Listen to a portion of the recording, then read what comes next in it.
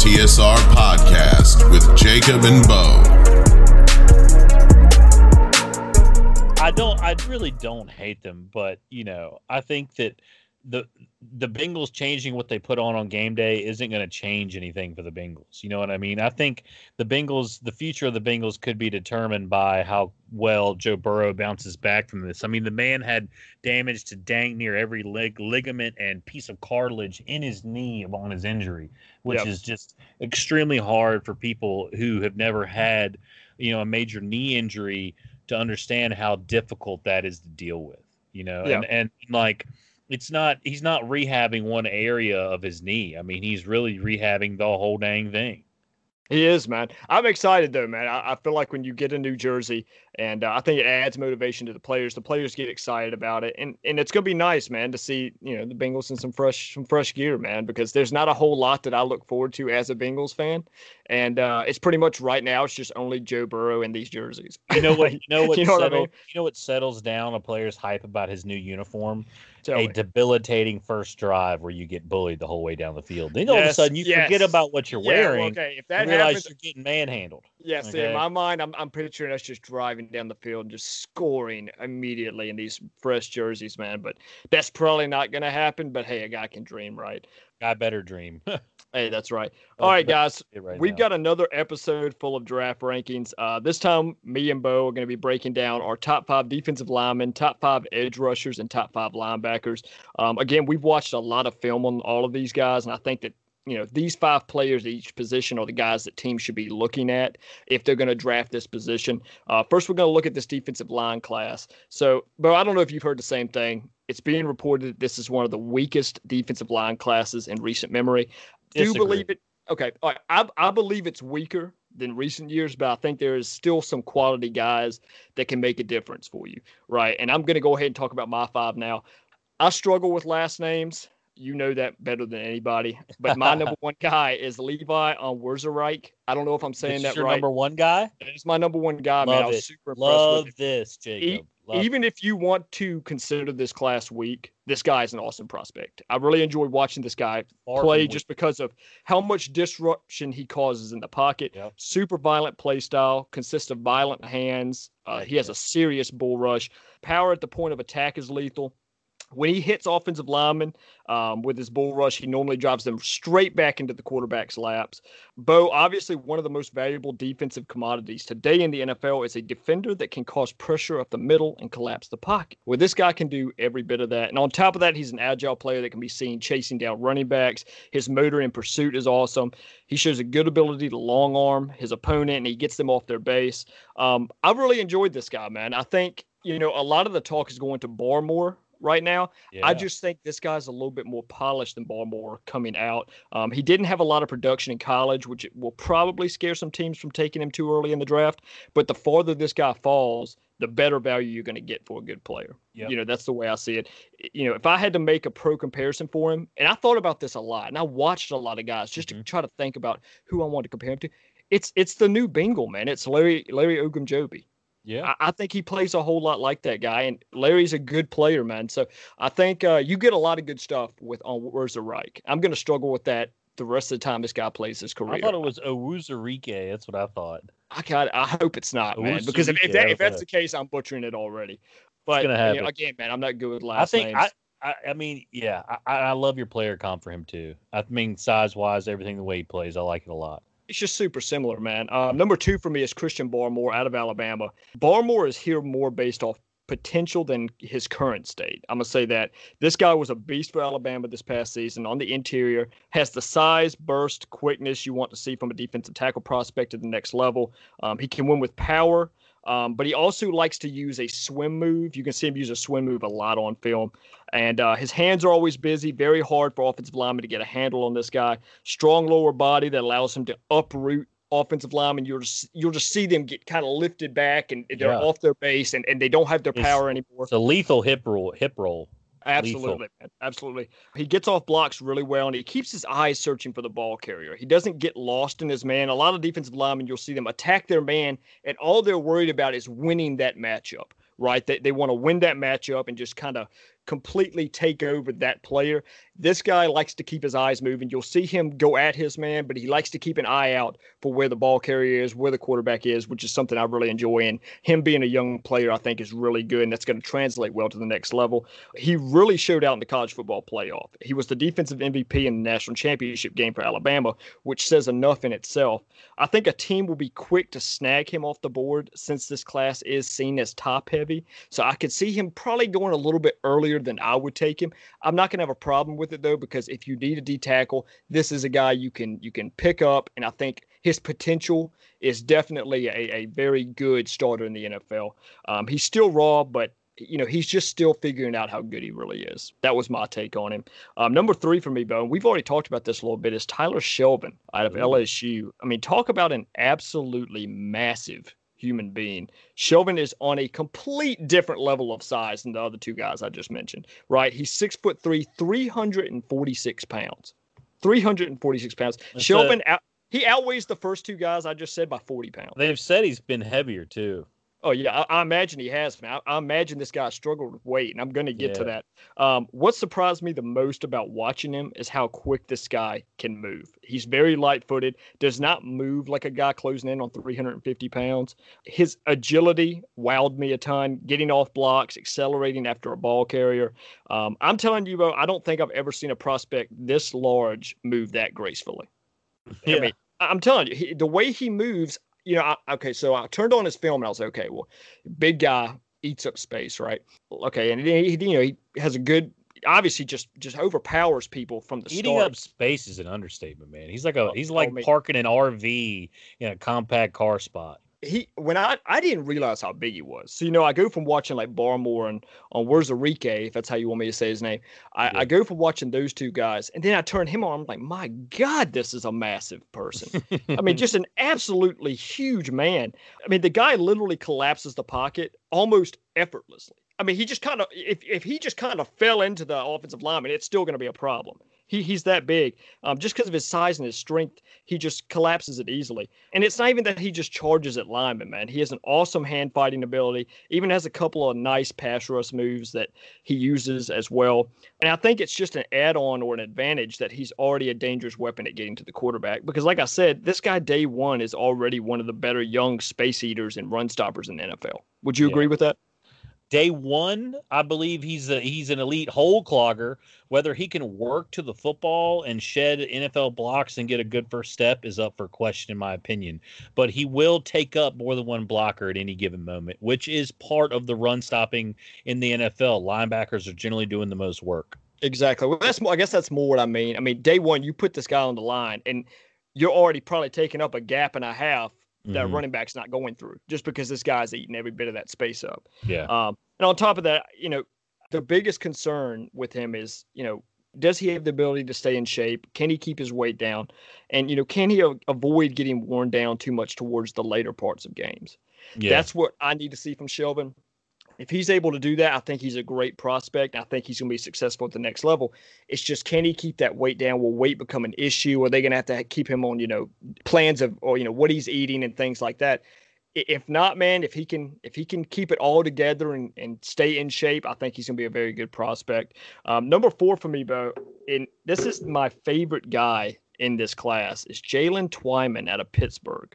He's an undersized player at 6'2", 291 pounds, but he makes up for it with absolutely great technique. I think one of my favorite things I found out about Twyman was he changed his number to 97 to honor Aaron Donald, who also went to Pittsburgh. And but maybe I'm losing my mind here, but I think the dude kind of looks like Aaron Donald too. I was watching on film. I was like, look this guy. I want to see this guy, what he looks like, because I enjoy seeing what players look like and things like that. He is absolutely rocked up, and I'm telling you, man, he kind of favors Aaron Donald. And I was just like, wow, man, like, I've got to get this guy in the top 5. He favors Aaron Donald. He plays in Pittsburgh and wears 97 for Donald. I mean, this guy must be a stud, right? Which I'm kidding about that, but I do think he's a really good player. I'm not going to lie, he plays a lot like Donald, though, in terms of knowing how to use his brute strength, knowing how to beat linemen with leverage, super high IQ player that knows how to get off blockers and get into the backfield, solid in run support, plays with a lot of energy. And he doesn't give up in pursuit, which I always like to see from a defensive lineman. A lot of these guys, once a guy gets past them, you'll see them kind of hold back a little bit and start trotting. This guy doesn't do that. He's full pursuit, man. He has an excellent motor, super strong lower body that allows him to drive linemen off their base. I thought of Twyman as kind of an underdog in this class, but after watching him enough, there is no question to me that he belongs in the top 5. And I think teams are probably going to shy away from him, though, due to his size. But I'm telling you, whatever team gets him, they'll be getting a steal, man. This guy's going to give you 100% every play, and I think he is super talented. He's not going to come in day one and start. I do not believe that. But I think over time, man, this guy's going to be a serious player in the NFL. Think he's like a day 3 pick, or do you think just because of, I mean, he might – Pittsburgh interior D linemen aren't exactly at the top of the Mel Kiper boards, you know what I mean? So, I mean, do you think he's a late day 2 or a day 3 pick? I'm going to be honest with you. I think he's day 4 probably. Okay. I'm saying that the guy that I have at number 4 on my list right now is going to be a day 4. Wow. Okay. I don't think teams are going to look at this guy. I don't think they're going to look at this guy and see. I think they're going to see other defensive linemen that are bigger, and don't have the size issue. Because I mean, this guy never gets pushed around, man. You kind of said the same thing about Lee McNeil from NC State. He never gets pushed around. You never see this guy just get pushed back and thrown off and things like that. He's a very, very good player, but I think teams are going to shy away from it because of his size. But, the past has shown don't worry about the size. We just talked about, Bo, me and you were just speaking about Aaron Donald and Geno Atkins, both who will be Hall of Famers at some point down the line. Size isn't everything. So I think you're going to get a very good player in Jalen Twyman. And then 5 for me is Davion Nixon out of Iowa. Just a high-energy player that wins with power and instinct, shows the quickness, burst, and twitch that all of your better linemen have. He's probably one of the best guys in this class at getting skinny and getting through gaps, which is huge for a defensive lineman if you want to help out run support, get tackles for a loss, also get to the quarterback. And I think he's the type of player that can come in day 1 and add to a defense immediately. I see him more as a rotational player at the start, but this guy, definitely has the ability to be a starter in the NFL. So watch out for that name as well. And then, man, my honorable mention is Marvin Wilson from Florida State, who was a massive name over the past 2 years and has kind of fell off a little bit. His film's still good, man. It's not as good as it was last year, but I'm still super impressed with Marvin Wilson. He possesses a dangerous bull rush, man, and he eats up a ton of space, right? He's super, super violent, super competitive. So I've always loved watching Marvin Wilson. I think that's still a guy that people need to keep their eye on as the draft comes up. I love that. I love that honorable mention because for you, Marvin Wilson is, I think, a guy who the college game doesn't do his body type justice because it's so spread out and so wide to the sidelines. Once he gets in the NFL, you see more pro style and you see more guys go under center and you play teams like the Titans, run heavy teams, and like he's going to be that great force in the middle to stop the run for you. He will be, man. Yeah, I think just the college scheme does him a disservice when it comes to like how you can use him. I agree 100%. I think Marvin Wilson definitely will be in a better situation when he gets in the NFL than he is right now. And plus, I think a lot of times the right team will take him. Well, you see it a lot. A lot of colleges don't use these players the best way either. Yeah. Right. They just they throw them out there. They're the most talented. They're either the most talented guy on the team or on the defense, or the offense. And they just got to have them on the field, but they don't always put them in the best situations to succeed. Yeah. And I think when he gets to the next level, he's going to get with a coaching staff that knows how to use him, has seen players like him before, and they're going to be able to take advantage of it. But that's my top 5, man, and my honorable mention. It was a lot of fun watching these guys. I can't wait to hear yours. I'm ready to hear what you have to say about these top 5. I think the 1 and 2 can be interchangeable. So mine's Christian Barrymore as my number 1. You should not be that big and be able to move that fluidly and fast. It's extremely impressive. I think his body type fits both college and the NFL perfectly. He's kind of that prototype guy that can either he can go directly over the center or come out to a 3 technique, or even if you go into a 2-man set, can play all across the line wherever you need him to. He plays with his hands. The one thing I noticed, the Alabama, they always got the white gloves on. You can see his hands perfectly out in front of him, always ready to fight with the hands. He's always engaging with that first. He's swatting. You mentioned his swim move, I believe. Is that what you mentioned? His swim? Okay, so he usually, what I saw was he would take it and club the guy's outside hand or wherever he's lined up, club and then swim so the guy's hands are out of the way and he blows right through him on the inside. It's beautiful. I mean, it is. It is beautiful, man. It is textbook. I mean, even if he goes with just the club and goes through, if he can use one or the other, but when he flows right through that movement, oh my God. And I mean, and not to mention he comes up under with, I don't know if that's the strafe, I forget, but he comes up under them really well. It's unbelievable. It's super fun to watch. He's rock solid. He's got a great core. He sheds blocks with his hands. You don't see him get off balance trying to get off a block. He doesn't turn his shoulders too much. He stays square and he disengages on his own every time. It's almost totally up to him when he wants to get off the block. He hangs on to it. His head's almost on a swivel when you watch him looking for the run. I mean, he's just looking around his man, and he's not even. It's almost like his instincts for what his blocker is doing once he's engaged is unbelievable. So I really enjoyed watching him. He's super in tune with what's happening in the line in front of him. I think the biggest thing with Barmore, and you go from school's pedigree, right? So you've got Alabama, who puts out studs at pretty much every position. Maybe not quarterback, but we're getting there with quarterbacks. Maybe Mac Jones can turn that around a little bit. He has to face the best offensive line talent, Exactly, man. And I think we all know that Alabama can coach defensive linemen extremely well. Well, he's just the next guy out right now, right? So I'm excited to see what he can do. Yeah, and I think every day in practice he had to face Alabama linemen too. So that's another thing, Alabama offensive linemen, which we discussed. He was probably head up with Landon Dickerson more than anyone in the country. I was about to say, man, Landon Dickerson. We know he's a stud. We've already talked about him. Yeah. And I mean, I think he's a splash play guy. He knows how to punch the ball out. His eyes are always on the football. Even when the quarterback's stepping up and he's being almost pushed away from the play, he always dives in, tries to get his hands in there to try and snatch at that football. I love to see that. His feet are never tangled up. My number 2, Levi Ozarike. That's how I said his name. I'm pretty sure that's how you say it. You probably say it right, man. I'm so bad at that. I mean, it's 6'3", 290. I mean, I think he's a great size. He's stout. He anchors well on double team. You're not going to knock him off course. So when it's time for the run block and stuff and dealing with that. And I think that his bull rush is top-notch, elite, ready to go in the NFL. But the most impressive thing that I saw was it's like he knew the snap count. Did you notice that? Yeah. Every play. It's almost like he predicts it every time. Dude, every play, his head is off the ball. Even if he overruns it, if he messes up, even if he's nowhere in it, his head is the first one moving. He's always making his jump first. He's never off sides. I mean, it's super impressive. That's a natural feel for the game. Oh, yeah. To get that, the football is kind of flowing through you at that point.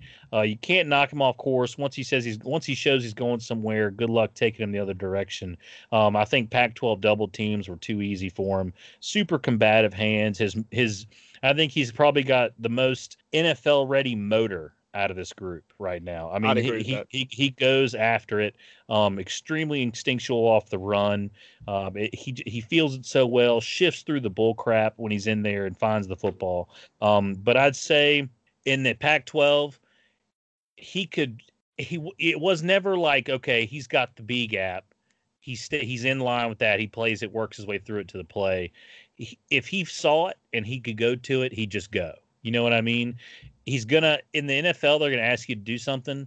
There's no disengaging going off and doing what you want to do. Just stay disciplined, stay gap sound. He's going to be heavily paid throughout his NFL career, no question. And then my number 3, kind of surprise with a guy who's built like this being number 3, Lim McNeil. I think out of NC State at 320 pounds, I think he gives you that Shelvin size, but more functional, stronger core. Better motor at that size too. And I think my player comp for him is Javon Hargrave, the guy the Steelers took not too long ago. He's got that thick lower body that just anchors him to the ground like a pillar. You know what I mean? Yeah. And he does have short arms, and we were discussing this. It's like I think you mentioned his push and his power. And I think that he is getting push, and he's never getting moved backwards. I think his short arms are deceiving on his push, because you look at guys like Aaron Donald, Cam Hayward, Stephon Tuitt, Geno Atkins, guys like that, DJ Reader. There's a crazy, it's like their man is pressed up off of them and they're finding the football. This guy doesn't have arms like that. He's winning with power, a violent first move, needs to work on a second move, needs to be more consistent with that. And then I would say that his size and his speed down the line are going to be his biggest problem. I don't know how much of a sack man he'll ever be. He's never going to catch up to Deshaun Watson on a broken play unless he's lucky. Not. You know what I mean? You brought up Tyler Shelvin talking about Lee McNeil. I think the biggest thing I take away from Lee McNeil is he is disciplined. He when you look at Tyler Shelvin, he's more of like, okay, like it's kind of like he's sporadic. Like Godzilla. Yeah, he's sporadic, man. And I hate to bring this up, but I've got to tell you, and I almost sent it to you, what exactly watching Tyler Shelvin was like and what it reminded me of. Do you remember that video that came out a while back? And this is going to sound terrible. Do you remember that video that came out a while back? It was a younger kid. I don't know how old, probably in middle school. He was blind and he played football. And they put like that hardcore metal music of him just running around, like just hitting people because he didn't really know where he was going, but it's just hitting people, just contact. Yeah. That's exactly what I pictured watching Tyler Shelvin. Yeah, that's exactly what I took away. It probably sounds terrible, but I had to say that, man, because that is exactly what I pictured, man. It's like watching one of those ships that drive through like the Arctic, and they're just pushing all the ice with them, and they're still making headway. That's a really good comparison. He's just dredging through. It's not pretty, it's not fast, but he's taking everything in his way with him and just going where he wants to go. Exactly. I agree with that. I do. And shoot, man, we got to talking. I'll put my list down. We were just freelancing there. All right, my number 4 is Milton Williams out of Louisiana Tech. He didn't make your list, but I love super impressed with his tape.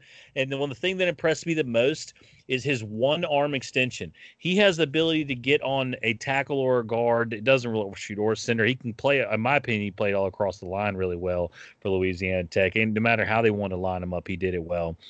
He extends out with one arm on the side of their body where they're unbalanced, and gets these guys all pinned way back up in the air, and just in the other arm he makes the tackle. And it happens so much. It's like he was playing at a level that was like down from him. And I think at that level he doesn't have the longest arms. I think it's somewhere in the 32, 33 range, but at that level, he could extend and keep a distance from guys and do whatever he wanted to do. I think he's got one of the biggest like mean streaks out of these guys too. When you watch his film, he is always in someone's face. He's always playing uber aggressive. He disengages with blockers really well. He's a tone setter for that team. He was a leader for that team. He doesn't get blown off the ball from what I saw. Now, he was not playing at a big school, but he did throughout his career have to face some big teams, and he still wasn't getting blown off the ball like that. I think he's got a wonderful base, super strong core. He is rocked up and he's ready to play, and I know he's up for it at the next level right now. And I just think he works his way to the quarterback with he's got it's like he's got an axe to grind with the offensive line in front of him. He is always it is. Even when the play's blown by, he's still making his way. He's just a full head of steam. I just love to watch his tape. It was a blast. And like I said, my favorite thing was watching him. He extends out, grabs with one arm, and uses the other arm and makes the tackle. Extremely consistent with his tackles. My number 5 was a surprise a little bit. Didn't think I would do it. It was kind of one for me, but Jay Tufele, I guess that's how you say his name, out of USC. He's the Samoan.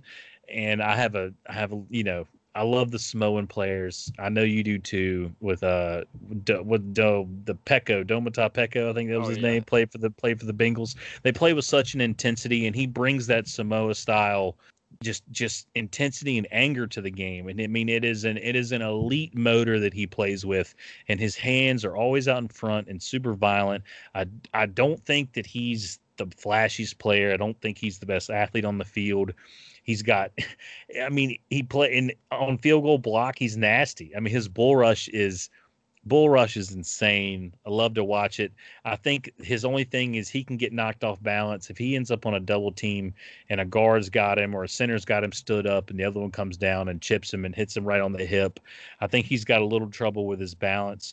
But I tell you what, he is fun to watch, and he has like this crazy knack for making his way up the field 20 yards and making a chase down tackle and run play. He does do that, man. You do notice that. And that is something that is super hard to ignore, and it's a super underrated trait in the NFL. You get a lot of big boys that don't do that. And then you see he doesn't slow down in the fourth quarter, even though he does that. And that's my reason that my number 6 is Tyler Shelvin, because Tyler Shelvin has that violent streak. He has that people moving mentality, great bull rush, eats the hole up, all that. But the motor is terrifying, in my opinion. In the NFL, D linemen make their money in the second half, in my opinion. I agree with that. I think your strong front four, having that four-man rush, having that rush that doesn't get tired, having the rush that might take a couple breaks in the first half but don't come out from 8 minutes left in the third to the end of the game, that is what it's all about when it comes to defense. And I struggle with, I mean, if you're going to rotate him out and bring him in, and maybe his motor does get better when his life can become football. I don't know what they do down at LSU. I imagine he drinks a beer or two every now and then. Maybe when he's getting paid to do it, it'll be different. But guys who struggle with weight rarely ever come down to not struggling with weight. I haven't seen it too much, but that's just that was my problem with him. His tape, I mean, he's just a man amongst boys in a lot of senses, which is crazy in the SEC, but he's the biggest, but that's also like his biggest problem, in my opinion.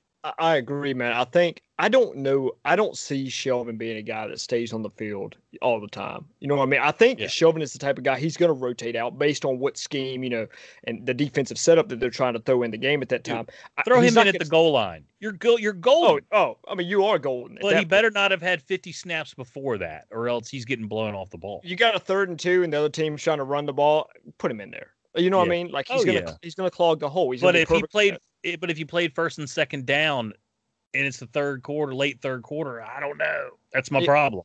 That's in the NFL, guys like Quentin Nelson are gonna be ready to gobble him up in the 4th quarter. When he's tired, if he plays a lot of snaps, if you can rotate him in and clog holes on late downs or whatever you need to do, then I think that's a great thing. But spending a high draft pick on a guy like that is not something. I mean, that's a day 3 cat for me. He's probably a day 3 guy for me as well. Round 6 for me, and that's just. I think if he was 320 and moved more fluidly and and his motor was outrageous, I would be stupid high on the guy. But I just being big and being out of shape, there's not an excuse at this point in time in 2021 in football. I see him more as a round 5 guy.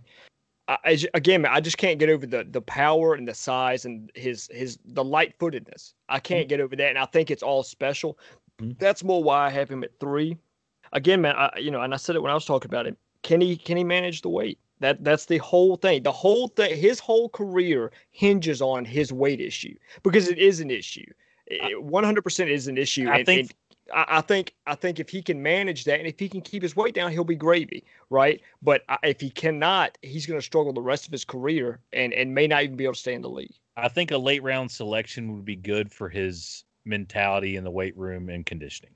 Motivation. Yeah, that's what he needs. Of a motivational factor. Because when most people need to lose weight and stay in shape, they need motivation. That's right, man. Guys, we're going to jump into the 2021 Edge rankings right now. I had a blast watching all of these guys. It was a really difficult class to rank for a couple of different reasons. I mean, this class is not the type of class that has a guy like a Chase Young or something like that in it, but it is a deep class. I do believe it's a deep class with quality guys. I'll go ahead and jump into my first guy right now, and that's Kwity Paye out of Michigan. And I'm going to be the first guy to say this. I'm not a big fan of Michigan pass rushers. I've never been a big fan of them.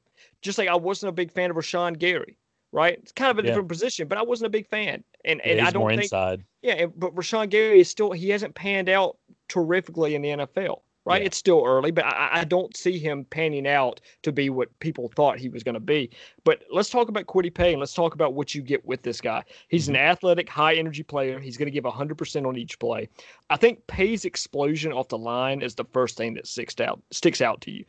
He absolutely shoots out of his stance and into his man with power and a very good leg drive. He has a solid pass rush arsenal to beat offensive linemen. I think most notably it's a nasty rip move, or what you'd call a rip pull method. He loves going to that. He knows how to use leverage, does a great job of getting under the pad level of offensive linemen. He also does a great job of setting the edge in the run game or containment of a quarterback. He's very good at that. His short area quickness is through the roof. He's the perfect example of a player, Bo, that is quicker than he is fast. His short area quickness is very, twitched very good. up. He is twitched up, man. And I think, let's talk about what people have brought up considering Paye's production at the college level, right? So there's a very good chance that Paye will be the first pass rusher selected in this draft class. Okay. Even though that shows his talent, people should understand that Paye is not on the same level as previous players that were the first pass rusher selected. Players like Myles Garrett, Chase Young, the Bosa brothers, Bradley Chubb were all much better prospects than Paye, in my opinion. And I really don't think it's that close. Paye is a good player, but compared to those guys, it's not really. It's kind of in a different realm. And, the production kind of speaks for itself. So I've got some numbers right here. Myles Garrett had 31 sacks in 3 seasons. Chase Young had 30.5 in 3 seasons. Nick Bosa had 17.5 in 29 games. He only played 3 games his junior year due to a core muscle injury. Bradley Chubb had 25 sacks in 3 seasons, and Joey Bosa had 26 sacks in 3 seasons. Paye only had 11.5 in 4 years at Michigan. Wow. Production isn't everything. I say that a whole lot. Yeah, I mean, he's destructive. Exactly, but like I've said, I've said this before. It is something you need to look at. It's not everything, but it is something. So Paye isn't those guys that I just mentioned. That's fine. He doesn't have to be, right? Paye is a guy that you draft for the high floor, in my opinion, instead of the potential. I would say Paye's floor is a productive NFL starter with a possible Pro Bowl appearance or a couple of Pro Bowl appearances. That's how I see Kwity Paye.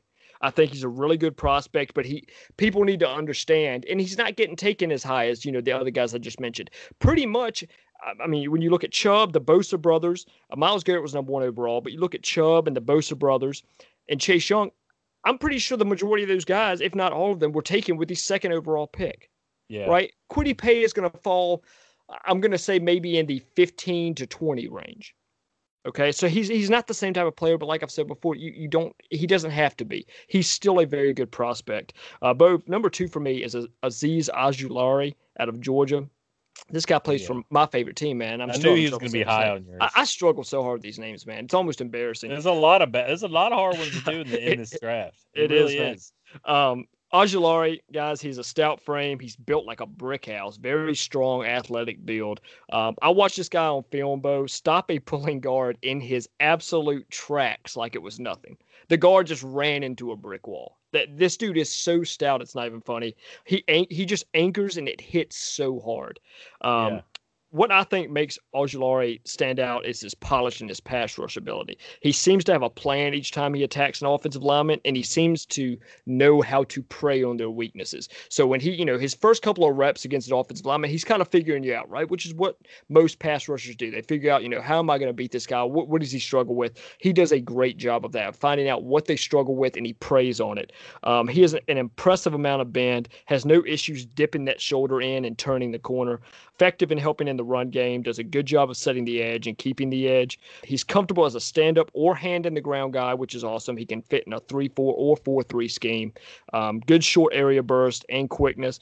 I do have some issues with him, though. The main thing that I have an issue with is he lacks chase down speed, and his pursuit could use some work. It looks like, his motor is good, but he seems to let off quite a bit once a player gets past him, which isn't one of my favorite things to see. Maybe he changes that, Bo. You just brought it up. Maybe when he's doing this for money, the motivation, man, he gets out there and he starts chasing guys down. But I do think he needs to work on that a little bit. But overall, I think he's a really good prospect. He's exactly what NFL teams are looking for in an edge rusher nowadays. Number 3 for me is probably the guy that one of the hardest guys to rank. It's Jalen Phillips out of Miami. He's 6'5", 266 pounds, high energy, high motor player, does a great job at getting pressure on opposing quarterbacks consistently. I mean, it is consistent. He's in the backfield. Has a really good repertoire of pass rush moves. You see him often switching between a rip pull, a swim, or a spin move. So he's got an arsenal. He also likes to set up his opponents with a series of quick stutter steps and hesitation moves, which is awesome too. Seeing him already use that at the college level is going to make that translation to the NFL really easy. Very polished pass rusher. He goes into every rep with a strategy, and it's evident. You can see it on film. He knows what he's trying to do, and he normally succeeds at it. Does an awesome job at getting skinny, getting through gaps and past linemen. He's another player who is comfortable in either stand-up or hand-in-the-ground pass rush situations, which is huge, man. If you can be a little bit versatile, the NFL loves that. They'll eat every bit of that up. I was really impressed when I turned on his tape. I think obviously the biggest issue that Phillips currently is facing is his history of injuries. All right, so let's look at these injuries. Yeah. He had a severe wrist injury suffered during a moped accident. He has had sprains in both ankles, and he's had 3 concussions. One of those concussions made Phillips retire from football. And that is the most alarming thing, is that it's something that if I was a GM, in all honesty, would make me really think whether I wanted to draft a player that had already retired once before he turned 22. Yeah, I wouldn't go anywhere near it. That's alarming, man. I don't like that. But when you watch him on film, his talent is obvious. It's so almost 6'6". His bend is incredible. It's unbelievable, man. And I think it's a worrisome situation. He has all the talent, but the other things make it much more complicated. Phillips' situation could easily make him not even be in the top 5, but I'm going with the assumption he plays and has no issues. I'm going to go with that assumption here. If that is the case, then his talent alone sits him here at 3 easily. Yeah. He could retire after 2 seasons or potentially be the best guy in this class. That's what we're talking about here. That's what you get with Jaelan Phillips. It's a scary thing, and GMs are going to have to decide, do we take that risk for the high risk, high reward? That's Jaelan Phillips, in my opinion. Yeah. Right. Number 4 for me, guys, is Jason Owe from Penn State. Owe, man, just let me have it, man. Don't correct me. Just let me say it. Scouting Owe and ranking him was probably the most difficult of any of these guys. From a physical standpoint and an athletic standpoint, he is possibly the top dog in this class, right? He has the prototypical size you look for in an edge rusher at the next level, 6'5", 257 pounds. He put on some absolutely freakish numbers at his pro day. Owe ran a 4.36 40, which is faster than any linebacker ever at the combine. He's an edge rusher. An edge rusher.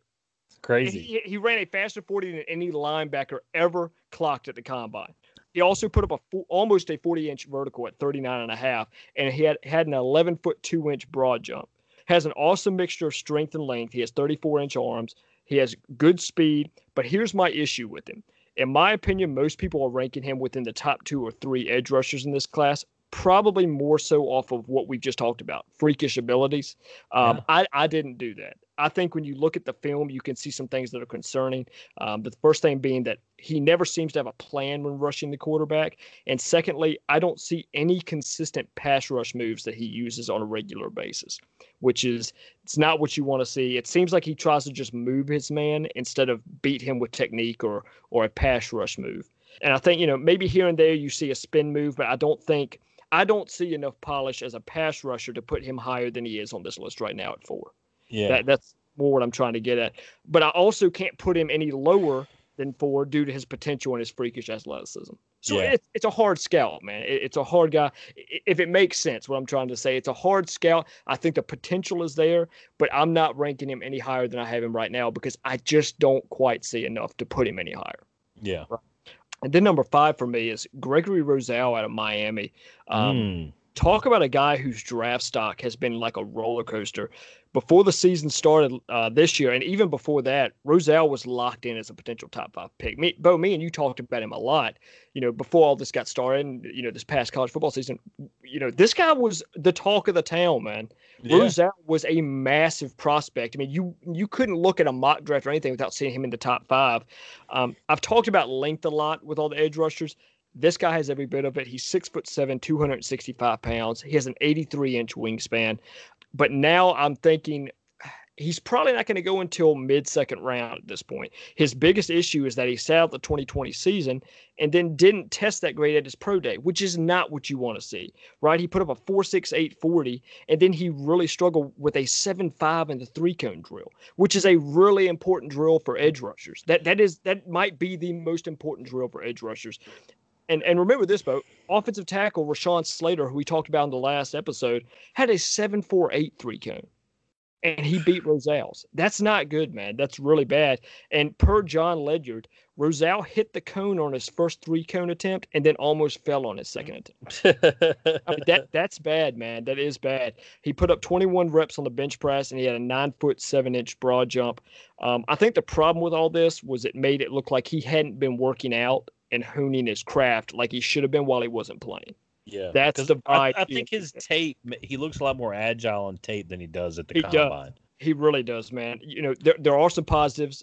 You know, he has awesome length. When you watch him on film, he plays with a good motor, a ton of energy. His pursuit is really good. His length allows him to long arm linemen. It allows him to get his hands on his man before they are able to engage with him, which, Bo, talking about offensive linemen, that's what you don't want. And an offensive lineman does not want a guy that can get his hands on them before they can engage with him. Yeah. Because you're already at a disadvantage. You're already lost. Yeah, exactly. So I think he has a ton of potential and could definitely have been higher on this list.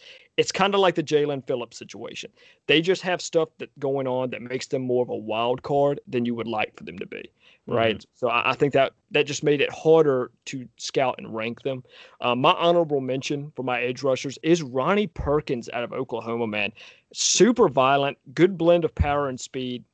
Easily could have been in this list. I mean, keeping him out of this list was extremely hard.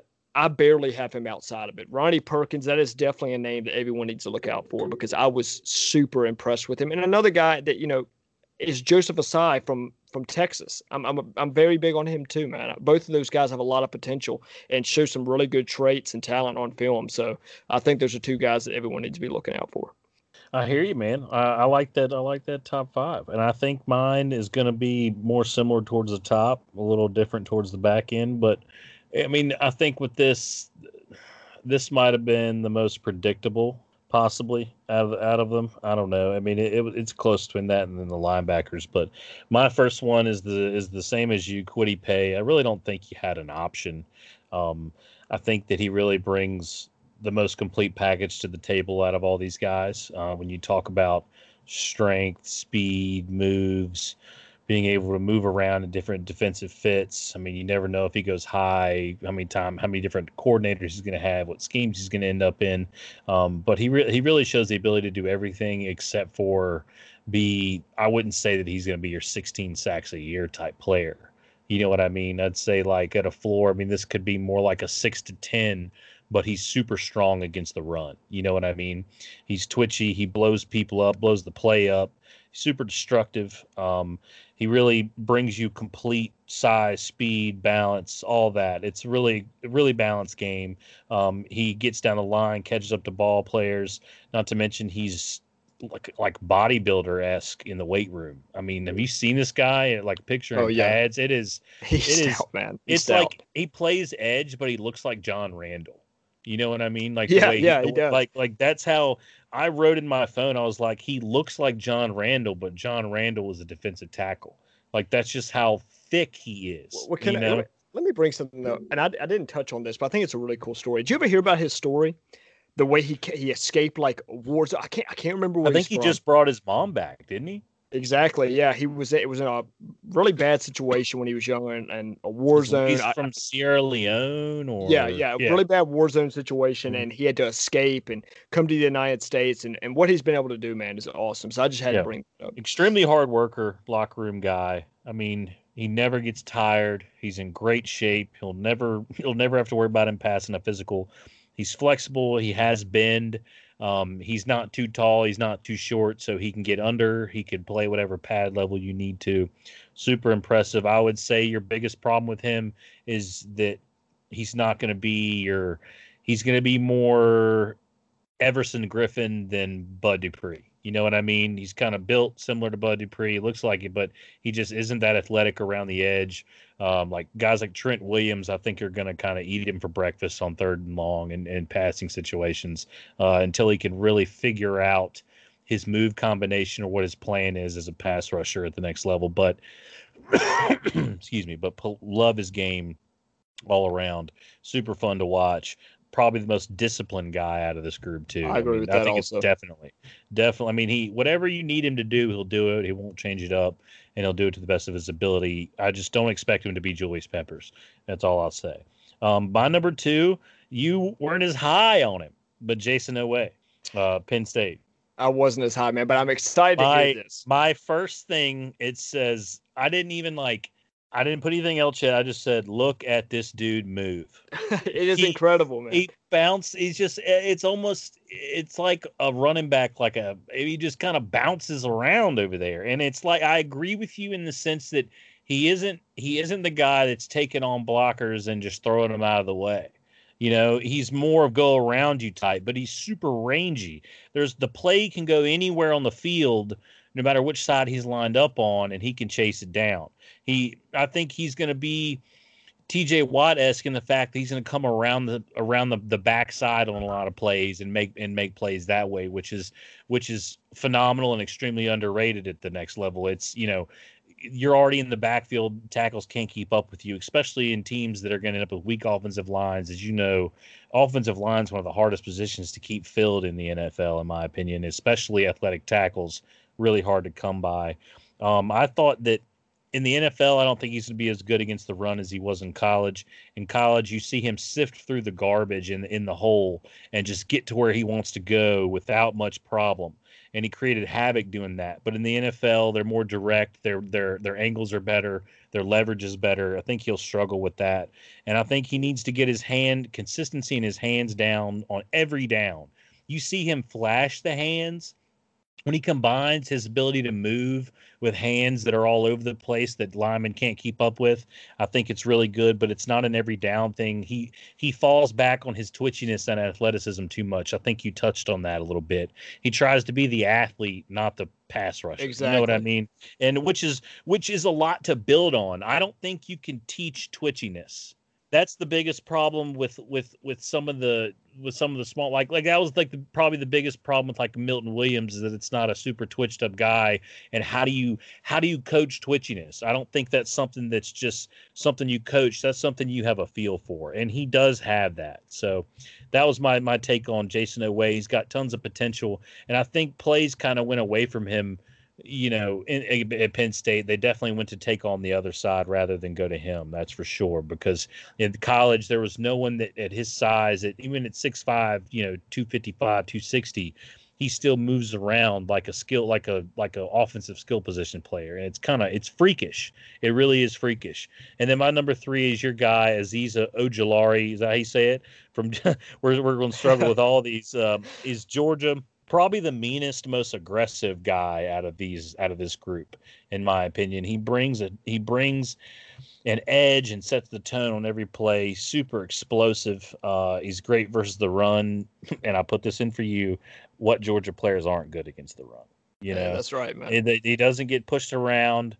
He's extremely hard to get leverage on. And from everything I've heard, he's a great teammate, stand-up guy, and he's one of the most successful linebackers in the Kirby Smart era. Let me say something. Let me say something about this. There was a week this year at Georgia, and this is super impressive and kind of funny. He was named Defensive Lineman of the Week, and he played outside linebacker. Yeah. He can kind of go everywhere, and I really like him in 3-4 at the next level. I think he's going to set up nicely somewhere. Yeah, I would say he's better as a stand-up guy. I would agree with you. He can definitely handle everything as a hand in the ground rusher, but I think his bread and butter is stand-up. Yeah.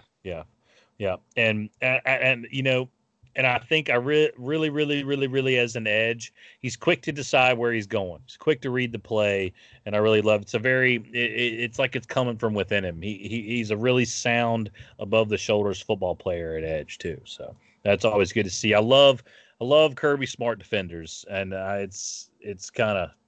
Well, and something else you touched on, man, I think this was on the last episode, you said that, Georgia runs a lot of complicated defensive schemes. They run some wild stuff at Georgia, and him being in that situation is going to help him translate. He's seen a lot of different looks, which will definitely ease his way into that. Probably the most complicated blitz packages in college he's dealing with.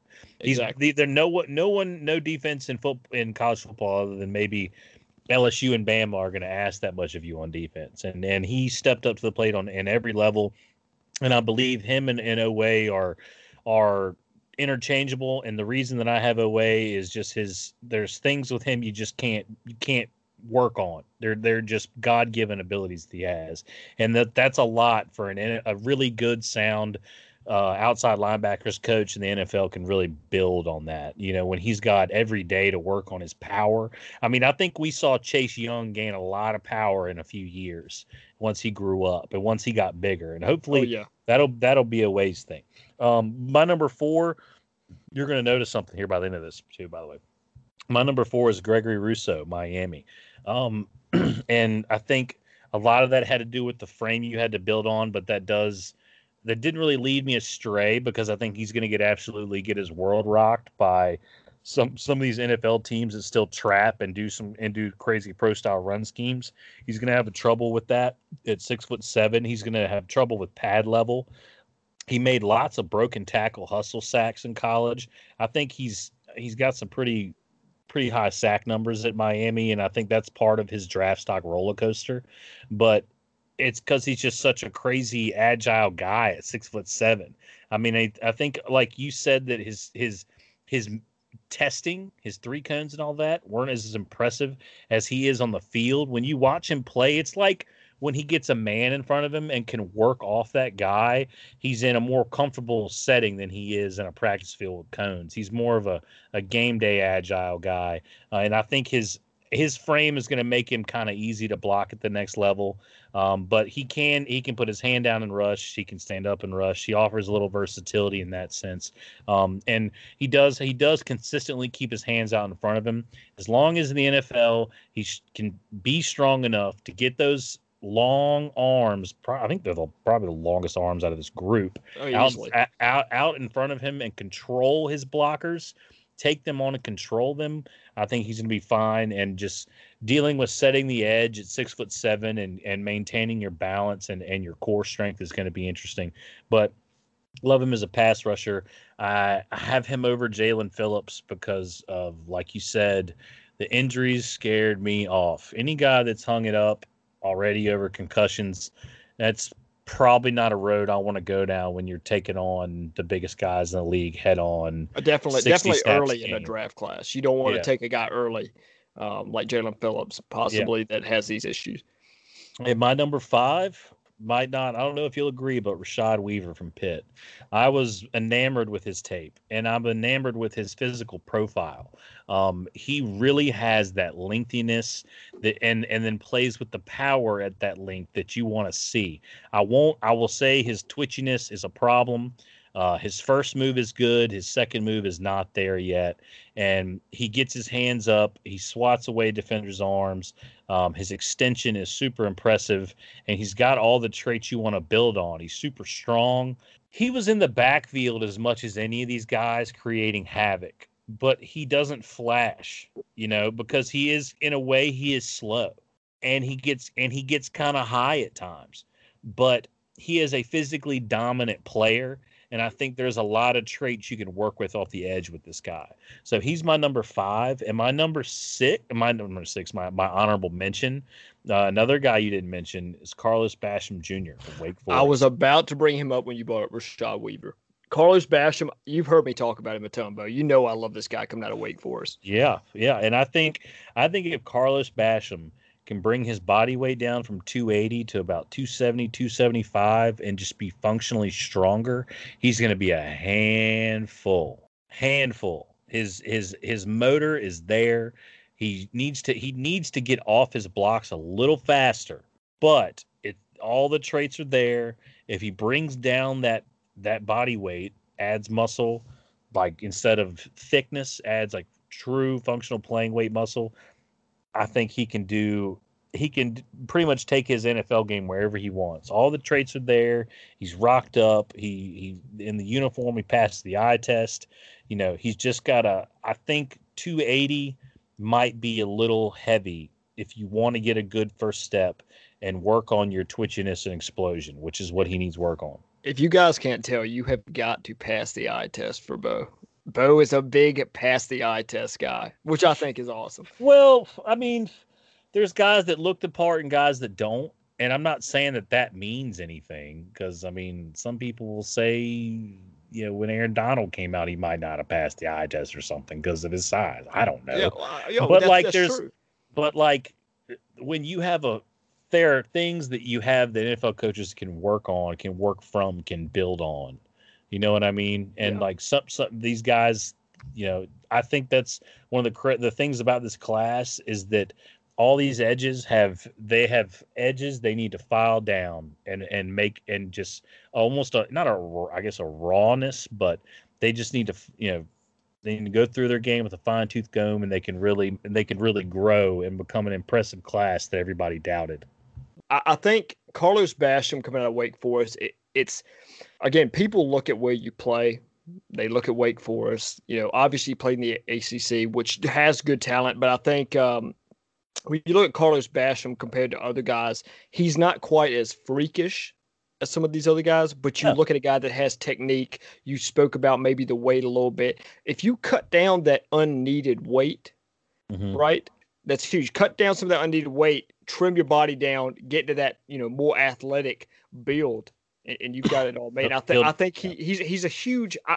It was hard keeping him out of my honorable mentions. I'm just at this point trying not to do multiple honorable mentions. If I had, he would have been in there. Yeah. I hear you.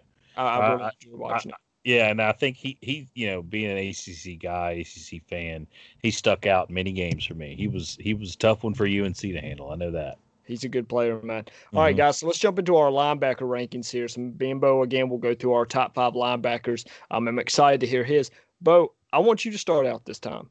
I want to hear your top 5 linebacker. Yeah, I was wondering if you were gonna let me start out. But yeah, I mean, I think the number one. I think we all know who that is. It's Micah Parsons. Absolutely explosive tape. I mean, this is the lightning in the bottle guy out of all this. This is the twitchy. This is the guy that moves the best through the space. He has like Caleb Farley hips. I mean, I don't know if you've noticed it, but he is always moving, always changing direction, always trying to read what the quarterback's doing. He sees him look one way, he moves his feet that way, automatically shoots back to position and gets ready if he's ready to go the other way and make for his next read. He's always following their eyes. Love him in the pass game. Freaking the quickest feet out of this group, no question. And I think he's a pass rush nightmare. He's phenomenal blitzing the quarterback. I mean, he needs about an inch of space to slide through and get to where he needs to go. And I think he tested off the charts. It might have been the most disgusting 3-cone drill I've ever seen from a linebacker. Yeah, it was impressive. I mean, it was like, I was like, can you run it back, please? I mean, I must have watched it 20 times. I mean, it's just, I don't think I've ever seen one that fluid. I mean, and his ability and his knack for getting in and punching the football really good with these linebackers and the way they play sideline to sideline. These are the guys you really need coming in with that turnover playmaking ability, always looking to force a fumble. And he's going to be a pass rush nightmare. He can move all over the field and create havoc. Really, really enjoyed watching his game. I think. I want to ask you this. So this guy's most likely going to be a top 10 pick, right? At this point, looks like he's going to be a top 10 pick. What is his ceiling to you? If you were to compare him to a player in the league right now, what is his ceiling? A player in the league right now. I hate when you put me on the spot. I know you do, man, but I love doing it. I see his game being like, I really got to go with one of my guys. You know what I mean? But I mean, his game is going to be like when like Ryan Shazier hit his peak and he's just this freaking just lightning fast to the ball, diagnosing super quick.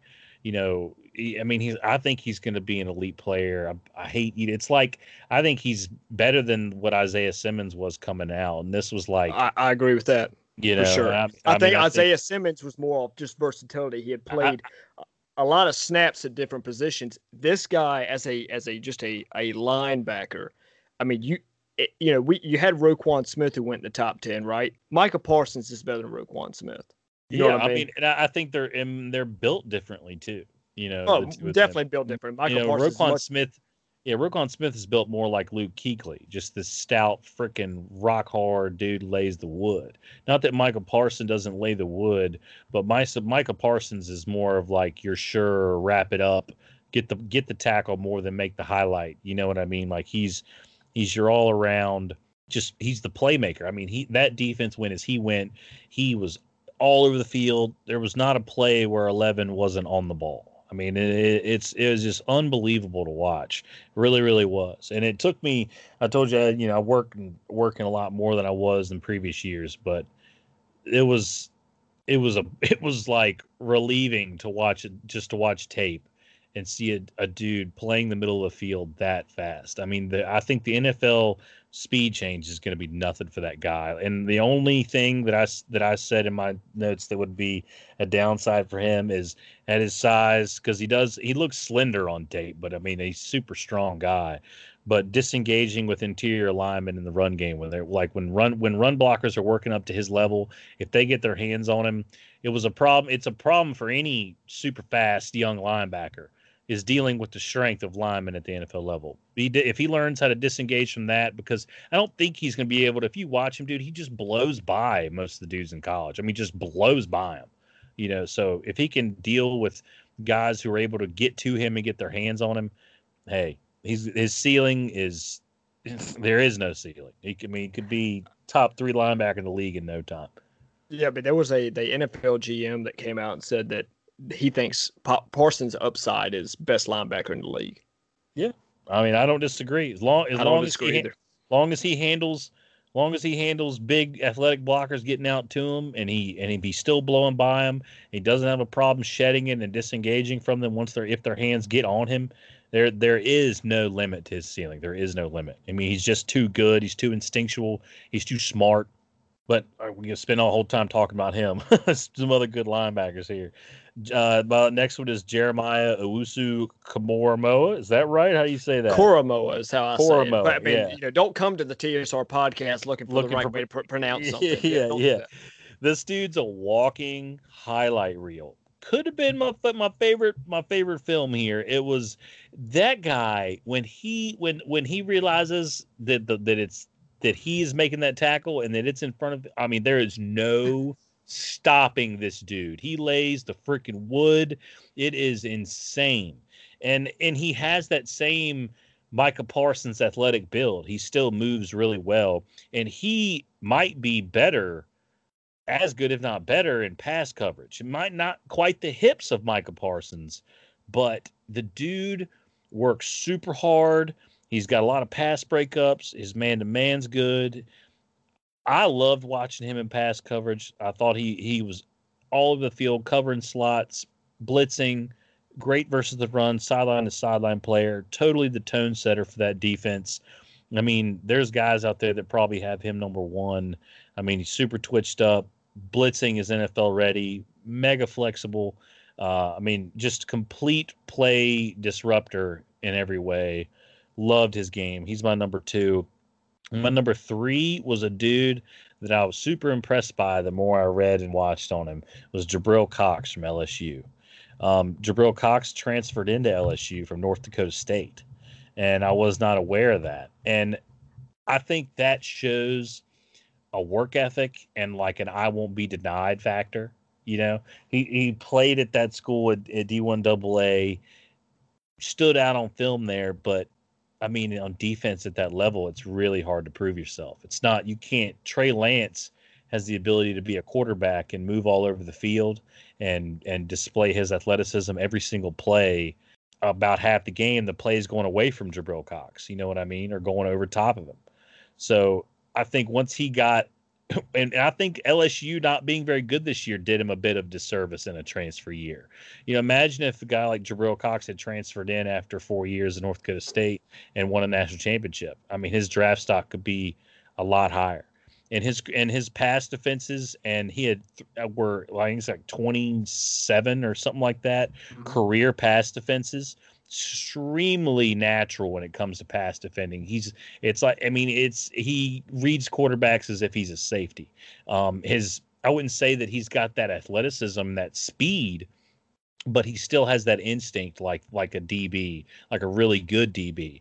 And I think he left North Dakota State with great pass coverage numbers, came to LSU and had 3 picks and several pass breakups last year, still showing that against the best receivers and offenses, best teams in the NCAA, comes in, still works exceptionally hard. I think that's an overachiever's mentality. You know what I mean? And so I really, really loved it. I think he's coachable, fluid player. Loved his game. Super excited to see what he can do at the next level with that same mentality that he's going to keep at it. Being bad at something or not getting the results you want aren't going to deter him. You know, I'm sure he wanted to be Power 5 when he came out. You know what I mean? But he wasn't. And then he jumped back in when he got a chance, when he transferred and proved himself the first year, got better every week. So just was pretty enamored with his story once I really found out about it. My number 4, love this dude, Nick Bolton from Mizzou. Oh, yeah. Oh, yeah. Oh, yeah. And at a smaller size, at like 5'10", 5'11", he's going to be a guy that is super fast. Twitchy might be the best way to describe the guy. I mean, he's a heavy hitter too, and he's super duper smart. He was the signal caller at Mizzou, and I would say pro comp Devin Bush at his size, but not that fast, not that explosive, but just as smart with the plays and just as good at sifting through and finding the football through the garbage at middle linebacker. I think he's gonna be a guy within a year or two could be calling the defense for any team he gets drafted to. And on pass downs, he might not be the most elite pass defender, but he doesn't give up. He creates havoc after the ball's caught. He's really good at forcing fumbles. So I really enjoyed watching his tape. And then my number 5, Zaven Collins from Tulsa. I love this guy. Now this guy, he is throwback, dude. He is big. He's like if you took Vince Williams and made him like a really good athlete and fast. You know what I mean? Like he's like 260 and flies around. I mean, scoots. And so I think he's going to be able to play the middle. I would say he's better at the 3-4 than he will be at the 4-3. Being that true Mike in the 4-3, not having the help with the other 3, linebackers, and just being the sole guy. Not sure if he can become that Luke Kuechly type or Roquan Smith type guy that you want. But I mean, just being one stout inside linebacker in a 3-4 would be perfect fit for him. Super throwback, size and speed combination, fluid lower body for a guy who's 6'4", 260. You'd think he'd be a lot stiffer than he really is. And he's actually really good in pass coverage, which is not something you see for someone who's 260. He had quite a few picks at Tulsa. That was pretty fun to watch. I mean, so he's got a real natural feel for space once he's dropped back, which is honestly, I think one of the harder things to teach is like a feel for the flow in space once you drop back. If you're not a DB, you're not always doing that. It's a pretty hard thing to actually, coach a guy up on. Super big hitter, taking on big running backs to the next level, and big blockers shouldn't be a problem for him. He's got a great feel for reading the play, and I think he just consistently using his hands to get off blocks rather than trying to run through them are going to be his biggest thing. I think at Tulsa, he could just be the bigger man on every play. But in the NFL, these guys are going to put their paws on him, and they're going to be really hard to disengage and move on from, and get to the play. So especially in a sense, if he ends up blitzing and takes on a double team, he's gonna have to really deal with that really fast if he wants to make an impact. And my honorable mention, I had to go with one of my boys finally, Chaz Surratt from UNC.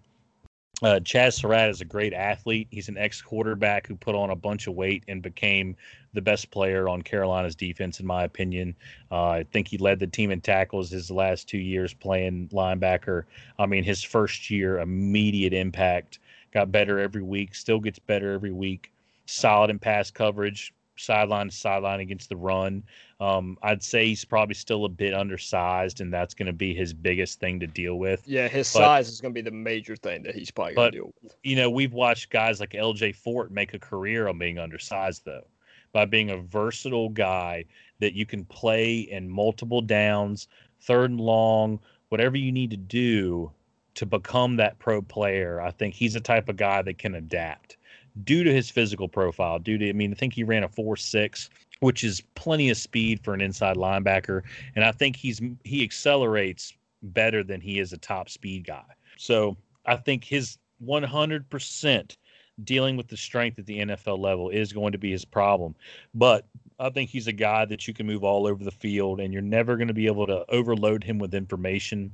And like I said, if he can carve out a role in that LJ Fort type style, who's become a mainstay in the AFC North, as you well know, playing for Pittsburgh and Baltimore, he could be that type of athletic third down linebacker that you need at a young age. And if he can get stronger and deal with it, he could find his way into a starter role one day. But I think he could be a versatile guy to have for a few years as he's young. Yeah, man. And you spoke on overwhelmed with a lot of information and defensive schemes and stuff like that. That comes a lot from being a former quarterback, right? The quarterbacks are one of the smartest guys that play football and are on the field. So him coming from quarterback, he's already a super smart guy. You want a super smart linebacker, so that helps him a whole lot. This dude like led, I think it was like set the career passing yardage for the state of North Carolina in high school. Like he was like a four-star college recruit at quarterback and started quite a few games for Carolina and was not, let me tell you, twice the linebacker he ever was a quarterback. 3 times the linebacker he ever was a quarterback. But he fit the college scheme really well. He was undersized, but he can move. He's fluid, keep up with the play. He understands what's happening behind him. He knows everyone's role on the defense. I think that he's a cerebral player, and as long as he can deal with the physical issues that he's going to have, which could come through time and just a team giving him a chance, I think with his work ethic, sky's the limit. Especially he's got family traits. His brother's a pretty darn good receiver. He is. I love Sage Surratt as a receiver coming out of Wake Forest. He was one of my favorite guys to watch. So the very good family tree, man. He's got the genes for it. Chaz Surratt was a really fun watch for me. I think the main thing, and you've already touched on it, was the size. I think it bothered me a little bit. If he could bulk up a little bit, that'd be good for him. But I really did enjoy watching his tape. My rankings, guys, Bo, me and you kind of have mostly the same people in our rankings, just a little bit different in where we rank them at. For me, number one, it is no question, though. It is Micah Parsons. Bo, let me tell you something. The number one linebacker in this class and possibly a top 10 pick in the draft, he didn't even play linebacker until he got to college. Yeah. That's incredible, man. To be as good as he is, the instincts that he has, to not even play till you get to the college level is unbelievable, and I think it shows how talented he is. Talk about a player that still has plenty of room to grow just because of that. Let's break down Parsons as a linebacker prospect. Okay, we're talking about a guy that is 6'3", 245 pounds, ran a 4.39 40, a 4.39 at 6'3", 245 pounds. Now, hear me out. The record for the fastest 40-yard dash by a linebacker at the NFL Combine was Shaquem Griffin's 4.38 back in 2018. Here's the difference. Parsons ran a 4.39 and is 3 inches taller and 20 pounds heavier. That's incredible. The type of freakish stuff we're talking about here. This guy can move. Let's look at some stuff you noticed from watching film on him, right? His read and react ability is fantastic. His processing quickness is evident. He gets through gaps quickly to disrupt the quarterback or meet the running back in the hole.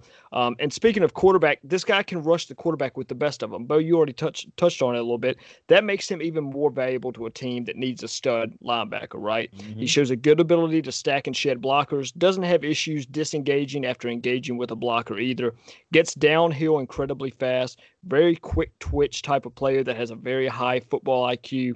Tackling technique is good. He knows how to wrap up his man, right? That's what you want to look for in a linebacker. He doesn't shoulder tackle a lot. You'll see a lot of guys throw a shoulder in there. It's not good technique. A lot of times a running back, if you throw a shoulder tackle, will bounce off of it. He doesn't do that. He wraps his man up. That's that big hitter thing I was mentioning, that he's your sure tackler. He's not worried about the highlight hit. Exactly, man. He wants to make sure he makes the play If he makes it on a highlight film, whatever. It doesn't matter to him.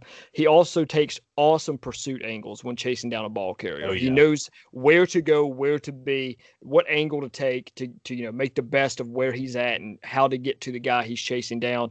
Maybe he could be a little bit better and look a little bit more comfortable in coverage, but it's not an overwhelming weakness, right? Like, it needs some work, but Bo, it's not something that makes me go, man, he's really bad in this. It's not nerve-wracking at all. No, it's not that he's extremely bad. He could just use a little bit of work in it.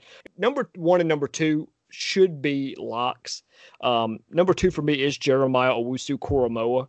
Another situation, Bo, where I thought that the top dog in the linebacker group was, head and shoulders above the other guys. Then I looked into the film. Koramoah is a stud as a prospect, and I believe will be a future star in the NFL. It's two different players at first glance. Parsons has about 2 inches and 25 pounds on Koramoah. I talked about Parsons taking good angles when pursuing his target. Koramoah does it even better, and he just looks like a natural chase down artist. You know what he reminded me of? It's like Ed Reed moved down and played linebacker. That's kind of what he reminded me of. Wow. But I'm picturing that in my mind. But no, I'm picturing that in my mind, but I see what you're saying. Like a very instinctual player. He moves to the football. Like he has that DB safety type instincts to come down into traffic and figure it out. And it's just so fluid. It's so fluid. It's awesome to watch, man. I think, he has good flexible hips that allow him to change directions on a dime. You kind of already touched on that. And, that hip flexibility, Bo, helps him in another way. I mentioned that Parsons was weaker in his pass coverage. Koramoah is significantly better in coverage, and he stays with his man better due to the ability to flip his hips and his small frame, right? He's smaller. He can flip those hips, open up those hips, and stay with his man. And, he also seems to understand his assignments when he's in a zone coverage better than Parsons does. So it's another great player. He just excels at a couple of different things than Parsons does. And I don't think, it's Parsons, then it's Koramoah, and then it's kind of a drop-off. I mean, these guys are elite level talent at linebacker, and I was super impressed watching them. Number 3 for me, Bo, is Zaven Collins coming out of Tulsa. This is a guy that if he's on my team, I'm getting him after the quarterback a ton. This is a big fella. You have a guy at linebacker that is almost the same size as your everyday defensive end, maybe about 10 pounds lighter, but this guy is massive. When you see him on film with his other linebackers, it was never hard for me to tell which guy he was, right? Like sometimes you can't see the numbers. I had no problem with that. This dude is absolutely massive. He sticks out quite a bit. And, this dude will be used a lot of different ways at the next level, I think. Another player that has a high IQ, moves really well when tracking the ball carrier, shows an ability to drop back into coverage a little bit. One problem that did stick out to me about Collins is even though he will be versatile and a force due to his size kind of takes away from his ability to change direction on a dime. That's one of the things that stuck out. Bend can also be a little bit of an issue. He lacks the lower body flexibility to get good bend, so he's more of a power rusher when it comes to him going after the quarterback. But this is almost exactly the type of player, Bo, and I thought about it a lot. Tell me this isn't a guy that you could see Eric DeCosta going after for the Ravens. Oh, absolutely. I mean, tell me he doesn't immediately just fit that team and defense very well. Oh my God, yeah. I mean, like that's what you're saying. That's that 3-4 perfect fit for him. Yeah, I mean, I was thinking about it, and I was like, I could see this guy in a Ravens uniform a week from now. I think he would embody play like a Raven. Exactly. He would love it, man. And he's the exact type of player that they use in their defense. Number 4 for me, Bo, was Nick Bolton, another guy that I loved. I've talked about IQ a lot when speaking about these linebackers, but this is the guy that I think has the highest understanding for what his job is, what's going on around him, and where he needs to be. A very instinctual player. You can tell on film that this is a guy that processes everything extremely quickly, and he dissects each play carefully. He knows how to find gaps in the line and shoot through them into the backfield. He's confident in coverage, knows how to evaluate possible play action situations. He can change directions quickly, stay with the shiftier players in space, which I enjoy. There was one play in particular where it was a screen pass. The running back was trying to shake him, and he just could not, man. Bolton was all over him, and I love that. That was one of the coolest plays that I watched. He needs to work on tackling technique some. You'll see him just put his head down and spear players, kind of, which is dangerous, to both himself and the other players. So he needs to work on that. But he's not afraid to make a big hit, and he will sacrifice his body to do so. I mean, that is evident. This dude will absolutely just run through and hit you as hard as he can, and it's always fun for me to watch. And number 5, Bo, is a guy you just talked about, Jabril Cox. I have Cox slightly over Jamin Davis out of Kentucky at 5 due to his length, and I think he has some untapped potential. He's very instinctual. He can drop back in coverage some, and he's going to be a stud in the run game, I believe. He has solid motor, good tackling technique, has the potential to get after the quarterback. And even though they didn't really use him that way, I think with his length and his athleticism, he can get after the quarterback. I think once this guy gets with a good coach at the next level, he can really reach his ceiling and be a solid starter in the NFL. I don't know if it'll be day one. I don't think that's going to happen. But, once he gets some coaching and translates a little bit, I think he can definitely be a good starter in the NFL. Coachable is that kid's middle name. I mean, absolutely. And you talked about him transferring and coming in and, accepting another role, playing for a new team, a new scheme and things like that. And he picked it up, man. It was easy for him. And I think he's going to be a very, very easy player to coach at the next level. And GMs are going to love that. And coaches are going to love that. And I'm sure scouts picked up on that. And then, Bo, my honorable mention, I have 2 of them here, is Jamin Davis out of Kentucky. A lot of the same things as Cox as a player, just not as much length, but I think he's a little bit more versatile in coverage, very instinctual, gets to the guy quickly, very, very good read and reactability. And then Monty Rice out of Georgia, man, really good sideline to sideline ability due to his speed, and he has really good instincts, and he's super competitive, super, super competitive. So those are 2 guys that I think everybody should keep their eye out for on draft day. I'm not thinking either one of those guys. I'm saying Cox and Davis are probably going to go, I'd say, 3rd round. Maybe Cox sneaks into the 2nd round. I'm saying Monty Rice is probably more of a 4th round guy, maybe if he falls a little bit into the 5th. But I've really enjoyed this linebacker class. And I think, it's not as many big name guys. You've got Parsons, you've got Koromoa, but you've got some solid guys that are maybe a little bit more projects than in recent classes. But I think their potential is just as high as those guys. They just need a little bit more tinkering with to kick out that rawness and just get them a little bit more polished at the next level. Which of these positions was your favorite to watch? Like to watch the film. What'd you spend the most time on? Just simply because you enjoyed it. I probably spent the most time on edge rushers. I think that group is just a little bit deeper. And I think there are more quality guys in that group that can make more of a difference than the other groups, right? The D lineman class, a little bit top heavy. You still have some really good guys in there, right? The linebacker group, again, it's top heavy. You have some solid guys in there, but I think the edge rusher group, you can pick from the 1 to the 7th guy, and you're still getting a solid player, a very solid player at the next level. So I would say the edge rushers were the most fun to watch. And I'd say it's the most fun more because I had more of a challenge ranking them. Whenever I have more of a challenge ranking them, it shows how good all the guys are. Yeah. So I would say the edge rushers, man. What about yourself? I'd say linebackers, the linebackers. Okay. I think it would have been defensive linemen if it didn't feel so. The first 2 didn't feel so. I mean, I guess in linebackers it felt obvious too, but there's so much flash and flair and fun to these linebackers game that all 5 of them were just the film, even on plays where they're not technically making the play. I mean, the way they move, the type of athletes they are, even guys like Zaven Collins, I mean, at his size, just an extremely gifted athlete. And I'm loving to see the direction the inside linebackers are moving to where they're no longer these just brick houses in the middle. Like they're extremely fast and twitchy guys that are all over the field making plays. And I mean, it's just not your typical Ray Lewis anymore. They're all just freakishly fast, crazy athletes, and it's just super. I think between Koromoa and Parsons and Nick Bolton was all the fun and and flair you could ever want to watch in film. Yeah, man. I think the biggest thing for scouting right now is probably players are becoming more versatile. So when you become more versatile, there are more traits you have to watch for at each position. So when you have to watch more traits, it becomes harder to scout. It becomes harder to rank them as prospects. Mm-hmm. You know, back in the day, you watched an inside linebacker. Well, you only got a couple of things you got to watch for, right? Mm-hmm. Now you've got a much more so dropping back into pass coverage, rushing the quarterback, things like that. And I think it also makes it more fun. It's a lot more fun to scout these guys now because you have a lot more to work with and watch for. So yeah. I think scouting in general is becoming a whole lot more fun.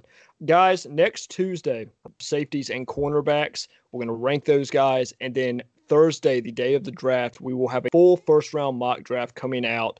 So Bo and myself will be able to tell you guys where we think guys should land and why we think they should land there. It's going to be a whole lot of fun. I hope you guys tune in. I'm going to have an absolute blast with it. It's going to be so much fun, man. I can't even talk about it right now. I'm ready to get into it already. But guys, as always, thank you for listening. And please go subscribe, go give a review, and go TSR. Till next time, everybody. Peace out. Peace.